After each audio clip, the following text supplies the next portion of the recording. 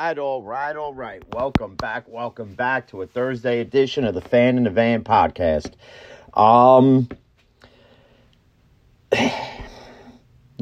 They always say good things always come to an end, and that was the case last night in Toronto.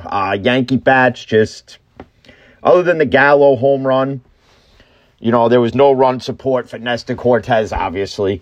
And Nestor Cortez, he didn't have his best stuff out there last night. Let's just be honest about it. But you know what?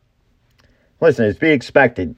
I don't expect him to go out every night. And I'm sure if you're a diehard Yankee fan like me, you don't expect him to sweep every series. But, the main thing is that they won the series in Toronto. That's what they needed. To increase the lead in the AL East. And that's just all the Yankees got to keep doing. Now, the one topic that always gets discussed when it comes to Major League Baseball and sports in general is, umpires, referees. And you've seen a little bit of that yesterday throughout Major League Baseball. You've seen it with the Diamondbacks with Madison Bumgarner. Dan Bellino goes to check his hand or whatever. They do that whole spider tack thing, any type of, illegal substance to get better grip and rotation on the ball. Checks his hand. All of a sudden, he gets to an argument with Bumgarner. Bumgarner gets ejected. Nowhere in Major League Baseball should an umpire be allowed to abuse their power and just start an argument with a player. I'm sorry. I don't care what you think or say. That's just the bottom line. It just doesn't. It's just not right. You've seen in the Met-Brave game yesterday, not like it mattered because the Braves friggin' went all run crazy on the Mets. And listen, if you're a Mets fan, you're dejected by that loss. Listen, it's going to happen. It's just going to happen. For as good as the Mets have become and being dominant in the NL East right now, this is just what it is. You're going to have one of those games where you're just going to get whopped. That's it. But the thing that's funny is 3 straight pitches all out of the zone, and it was Osuna that was up. None of them are in the zone, but yet they're all called strikes. And Marcell Ozuna's sitting there like, what the fuck are you looking at? So Major League Baseball does have a huge problem on its hands because it happened again last night in the Yankee-Blue Jay game. Now, maybe if certain pitches to Judge are called more accurately, bottom line is this. Aaron Judge is 6 foot, 7, 8, okay? The strike zone is different for him as opposed to a guy, let's say like me, that's 5'11". It's just a different strike zone. So a pitch that may be in the strike zone at my knees ain't even in the strike zone to Aaron Judge or to Giancarlo Stanton or to anybody else who's over, say, 6'4", 6'5", okay? And Aaron Boone comes out and, all over Twitter, I love a fired-up Aaron Boone. Yeah, okay, listen, he's always going to go out there, he's going to argue balls and strikes. Every manager's going to do it. Okay, and I understand, Boone adds the flair to it, and he's always got his little sound bites that get caught on the mic, and God only knows what last night's was. But, at the end of the day, Major League Baseball needs to address the strike zone. And Angel Hernandez is without a doubt the damn worst of them all. Okay, I don't even know who was umpiring yesterday. You had the Met game Wednesday. And because I have the MLB app, so the free game was the Met-Brave game. So, I'm sitting here and I'm watching it on my phone and doing what I'm doing. And I think it was Darby Swanson of the Braves. Ground ball to third. It's clearly foul. Clearly foul. They call it fair. So, you listen to Gary Cohen and Todd Zeal were calling the game, right? So, all of a sudden, Gary Cohen goes, well, they can't replay this. Every other thing could get friggin' replayed in baseball, but something that's clear and obvious because it's in front of the umpire. I don't understand it. Either you can replay everything or don't have replay at all. It's just as simple as that. And listen, I'm not sitting here defending the Mets at all. And the Mets wound up winning game 1 of that doubleheader, and then they went on and won game 2. But the bottom line is this. Major League Baseball has yet the same issue it'll always have, and I think the issue could improve if Rob Manfred actually addresses it and holds umpires accountable the way they hold players accountable as far as when they criticize umpiring. This is why umpiring gets criticized in every sport. Okay, you had it in the NBA, I think it was Tuesday night or whatever night it was, with the Warriors-Grizzly game, and there was a couple other games. I'm seeing people complain, how do you not call that? You call that a flagrant on Draymond Green, but you don't call it a flagrant 2 tonight. So it's a sport-wide issue, and some sports are trying to improve on it, while Major League Baseball, yet again, is behind the 8 ball. And everybody's answer is robotic umpiring. All these umpires out there are saying, well, you know what? If you don't like the human error, then just go to robotic umpiring because they found a scapegoat in that. And the answer is no. Robotic umpiring is just as shitty, if not worse, than regular umpiring. Me and Jay, not this past summer, I think the year before, we went to a Long Island Duck game when they experimented with it. It's just as bad. It's almost as if the umpire is still calling balls and strikes. So there's really no point to it. There's really no point. Bottom line is this. Learn what the strike zone is. And realize that when a guy like Aaron Judge is up, the strike zone is different. And when a guy like Mike Trout is up, it's a regulated strike zone. It's just plain and simple.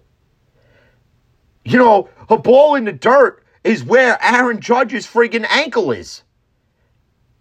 Okay, realize Aaron Judge has a whole, 1.5 foot on some of these guys that step up to the plate. Okay? Giancarlo Stanton, it's the same thing. And any other player, it's not just Yankee players. So if you're listening and sitting there saying, oh, here we go, he's making an excuse why the Yankees lost last night. No, the Yankees lost last night because they couldn't score runs. And Nestor Cortez didn't have his best stuff. That's why the Yankees lost. They didn't lose because of a bad call to Aaron Judge. Okay. Again, every fan base has a percentage of fans that know what they're talking about, and that's where I put myself. And then you have the other fan base that just talks out of their mouth and thinks they know everything, and they'll blame every little thing on a loss where they don't watch the whole game or they don't look at the whole spectrum of the game and realize, yeah, even though umpiring is part of the problem, umpiring is not the only reason why you lost the game. Okay, it's the same thing in football. They could miss one of the most egregious holding calls ever. But if you don't score, that's on you. That's on you. So that's a problem in itself. Okay, and how does Major League Baseball plan on addressing horrible umpiring? I don't know.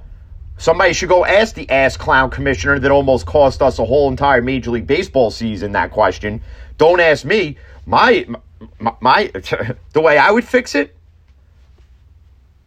have every umpire go back to umpiring school or read how to umpire for dummies. That's what I would do. Okay? Because robotic umpiring is not it. It's just not it to me. It's not it. Because you'll have an issue with robotic umpiring where all of a sudden, something with the software goes bad or this goes bad. And then all of a sudden now it slows down the game more. Okay? And I understand umpiring is a very hard job. And I understand they're not always going to get it right.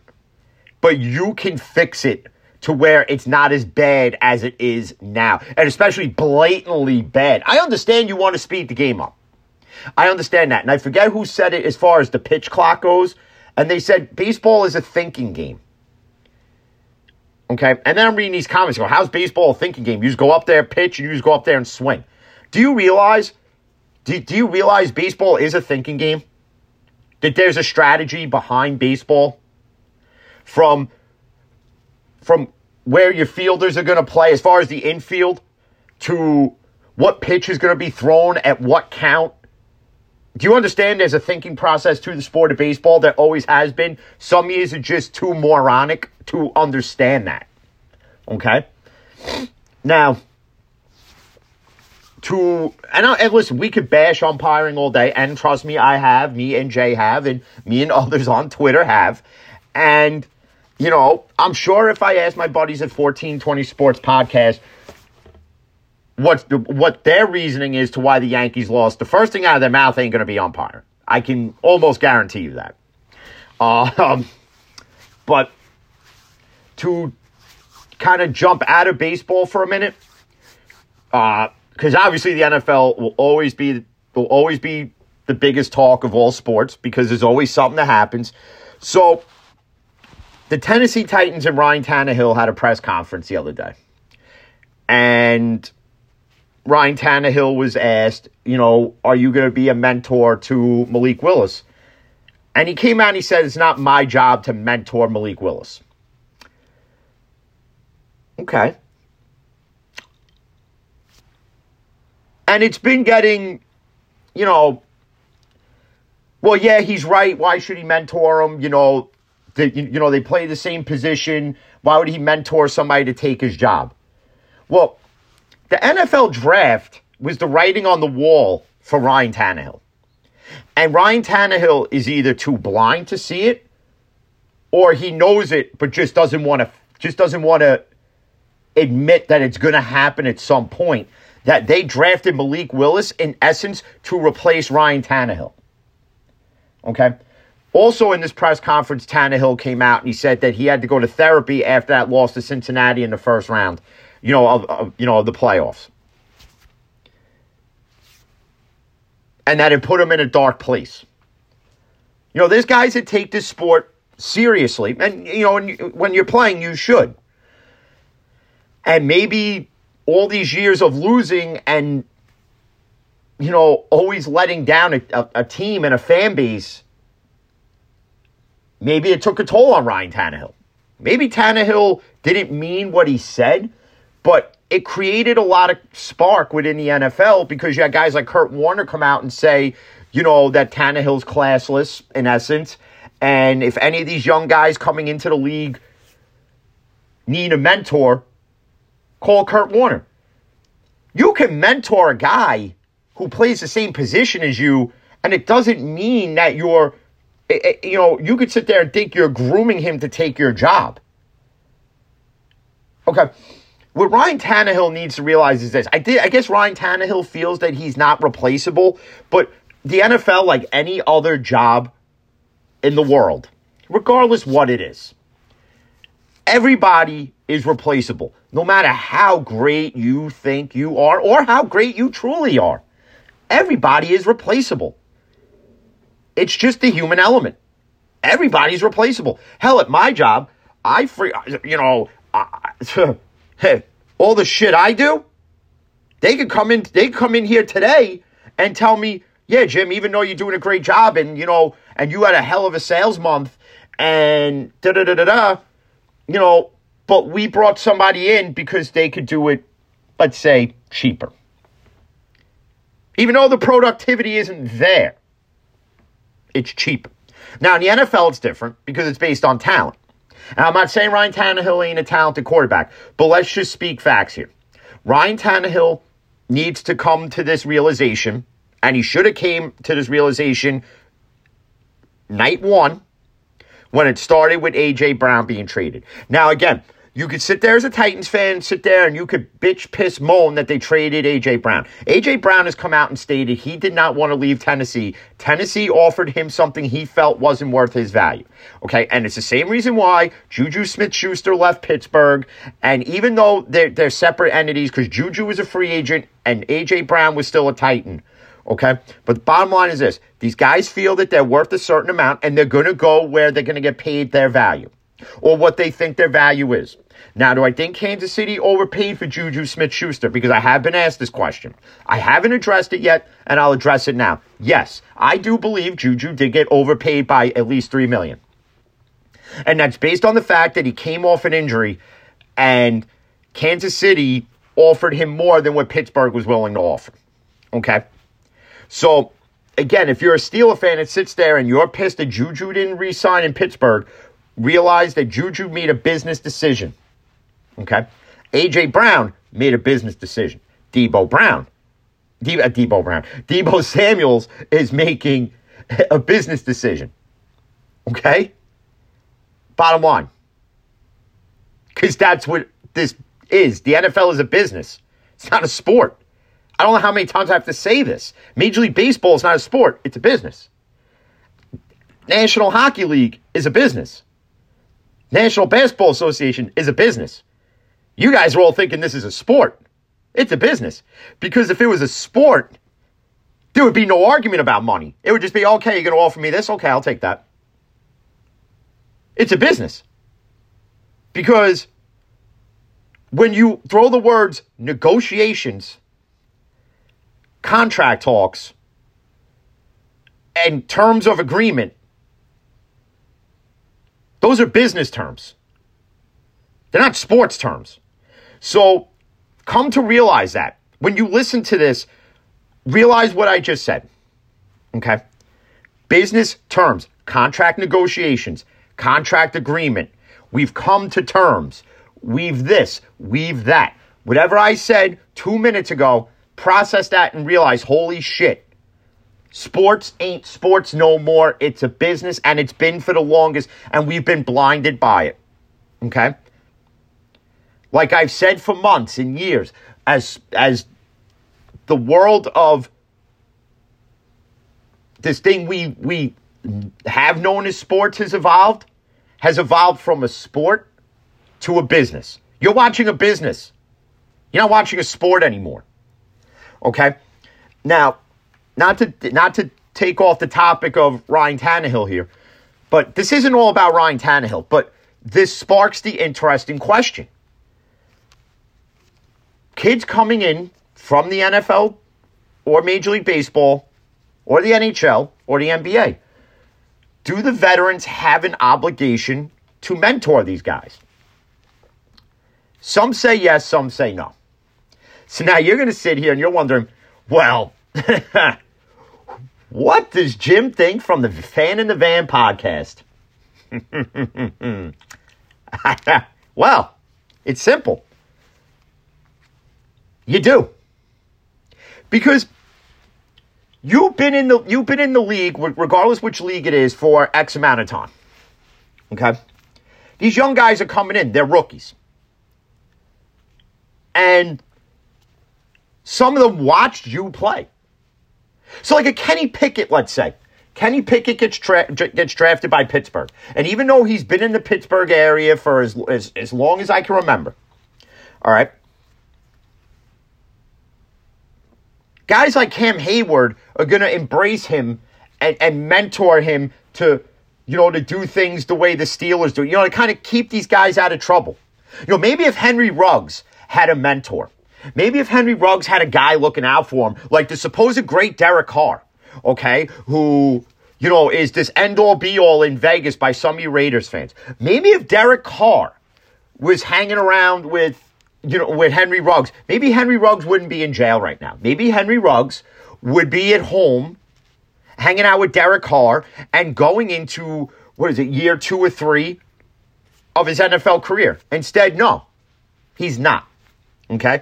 Or actually, I think Henry Ruggs might be at home on house arrest. But regardless, the guy has no freedom and the guy is fucked at this point. Okay? That's the purpose of mentoring these guys. Not that it should be your responsibility where all of a sudden you turn into their parents like, hey, kid, you don't do this, don't do that. But it's, you should be there. Like if Malik Willis came to Ryan Tannehill and said, listen, Bud Dupree and Derek, Henry want to go to the strip club, but it's, it's in a really bad area, but they really want me to go, and I'm really trying to, fit in. And if I'm Ryan Tannehill, listen, kid, you got your whole future ahead of you. Do you want to throw it away in one night by seeing some scallywag skis a hoe bag, shake her ass and tits on a table, getting dollar bills and penny rolls thrown at her, and then possibly getting shot, stabbed?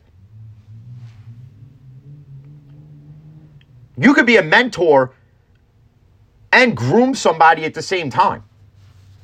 Because what Ryan Tannehill needs to realize is that his time, like the John Cena theme song, your time is up. Malik Willis' time is now. Because the minute Ryan Tannehill has a shitty game, the fans will be chanting for Malik Willis. And Mike Rabel will have no choice. He will have no choice but to put Malik Willis in. It'll be the same thing in Pittsburgh. If Mitch Trubisky somehow beats Kenny Pickett and Mason Rudolph for quarterback number 1, and here we are week 1 against whoever we're playing, whether it's at Heinz Field or if it's at M&T Stadium or if we're playing the Giants week 1 or whatever the schedule is going to be, okay? And Trubisky throws 2 interceptions in the first quarter. You don't think we're going to be sitting there watching the TV at home screaming, put Kenny in? You know, did anybody go and ask Mitch Trubisky how it felt to the fact that the Steelers signed him and then drafted Kenny Pickett anyway? Or maybe that Mitch Trubisky realized when he signed this contract that he just knew it's going to be a temporary stopgap for 2 years until Pittsburgh addressed the quarterback situation. And Pittsburgh decided to address that in this year's draft, as we all know. Same thing in Atlanta. They draft Desmond Ridder. Did anybody ask Mariota, hey, you going to mentor this kid? Are you going to groom him to replace you? Realize all these quarterbacks assigned 2-year deals, they were all temporary stopgaps, okay, to get their next quarterback ready. Realize that. So if everybody's sitting there saying Mitch Trubisky should start week 1 because he's got the experience over Kenny Pickett, that's fine. I'm not saying in Tennessee you start Malik Willis over Ryan Tannehill. Ryan Tannehill obviously is quarterback number 1. But what Tannehill needs to realize is that, well, you know, they went and traded your number 1 wide receiver. Yeah, they addressed it. They got Treylon Burks when they traded up to do all this. Okay, I get that. But Ryan Tannehill also needs to realize that they're going a different direction. They're going down a different road. And they're dropping you off before they go down that road. It's almost like they came to the fork in the road and the Titans are going left and they're letting you go right. That's the way this is going in Tennessee. They're going a different route. They didn't want to pay A.J. Brown? Okay, fine. We'll bring somebody in built just like you, plays just like you, and bring him in on the cheap. And that's what they did with Treylon Burks. Guess what? Tennessee decided, well, Malik Willis hasn't been drafted yet. So we could find Tannehill's replacement further down the road in the draft. And they traded up in the 3rd round to get Malik Willis. Okay? People have been asking the whole Baker Mayfield thing. Well, everybody figured Seattle was the prime destination because when Carolina drafted Matt Corral, it was, well, now Carolina's out, so Seattle's got to be the team now. No, it's not, because now Seattle pretty much has said they're in on Drew Lock. Drew Lock is their guy. So now you ask yourself, where does Baker Mayfield land? Cleveland wants no part of his contract. So if Cleveland's smart here, and as always, Cleveland will Cleveland, if you don't release him, you're in essence paying a guy to sit behind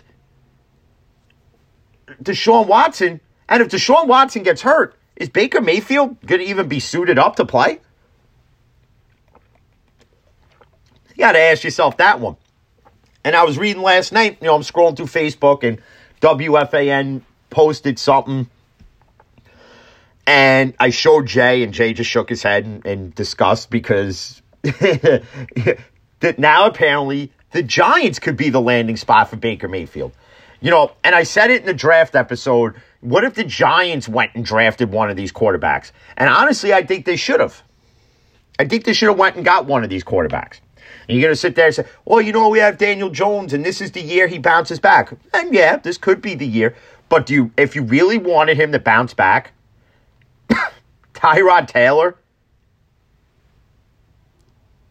as good as he is as a backup, is not the competition Daniel Jones needs. I'm not saying, that Baker Mayfield is a Hall of Fame quarterback, but maybe Baker Mayfield could be the competition Daniel Jones needs. And he looks at Baker and goes, you had all this talent and you couldn't do shit.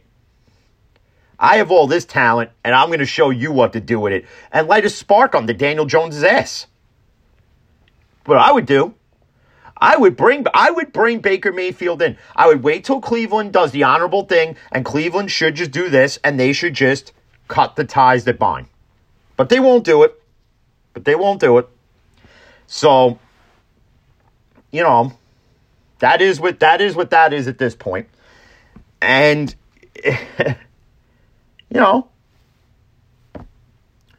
we'll see what happens in the saga that is Baker Mayfield. But going back to the whole mentoring thing before I cut out and take care of some stuff here at work, I don't think it's there. I don't think it's a veteran's job when I said that they have to mentor him. I think it just comes with it. It's something that's just there. It's something that's like, it's not part of the job, but it's just there. It's not part of it, but it becomes part of it.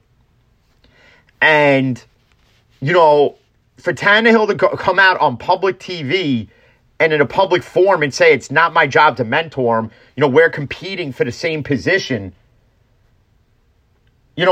Obviously Mike Rabel's going to go with experience over the rookie. So obviously Tannehill is going to be quarterback number 1 week 1. We all know this. As good as Malik Willis could play in preseason, doesn't matter. Mike Rabel's going to go with experience. It's just that simple. And do I think Tannehill... I'll give Tannehill credit for this. And I don't think this gets addressed enough. And I think one of my next episodes might be about mental health and sports in general. When he talked about going to therapy after that loss to the Bengals. Who knows what Ryan Tannehill might have done if he didn't? And I leave you with that. Because it doesn't get talked about a lot, mental health, not only really just with regular common people, but sports athletes that are humans just like us. So that might be one of the next episodes down the line, where I'll just sit here and discuss that. Who knows? One of the next episodes, I got to schedule one with my buddy Brandon and get that one rolling where you get a Steeler Raven podcast. So, just two knowledgeable football guys shooting the shit, and, that's it. So, again, as always, to everybody that retweets, follows, my buddies at 1420 Sports, as always, Nate's Daily Wagers, everybody in general. There's too many of you to name. So, listen, when you check me out, make sure you check them out as well. I don't think there's a Yankee game tonight. I think it's a travel day. So hopefully the Yankees win this series coming up. And other than that, everybody be safe. And as always, peace.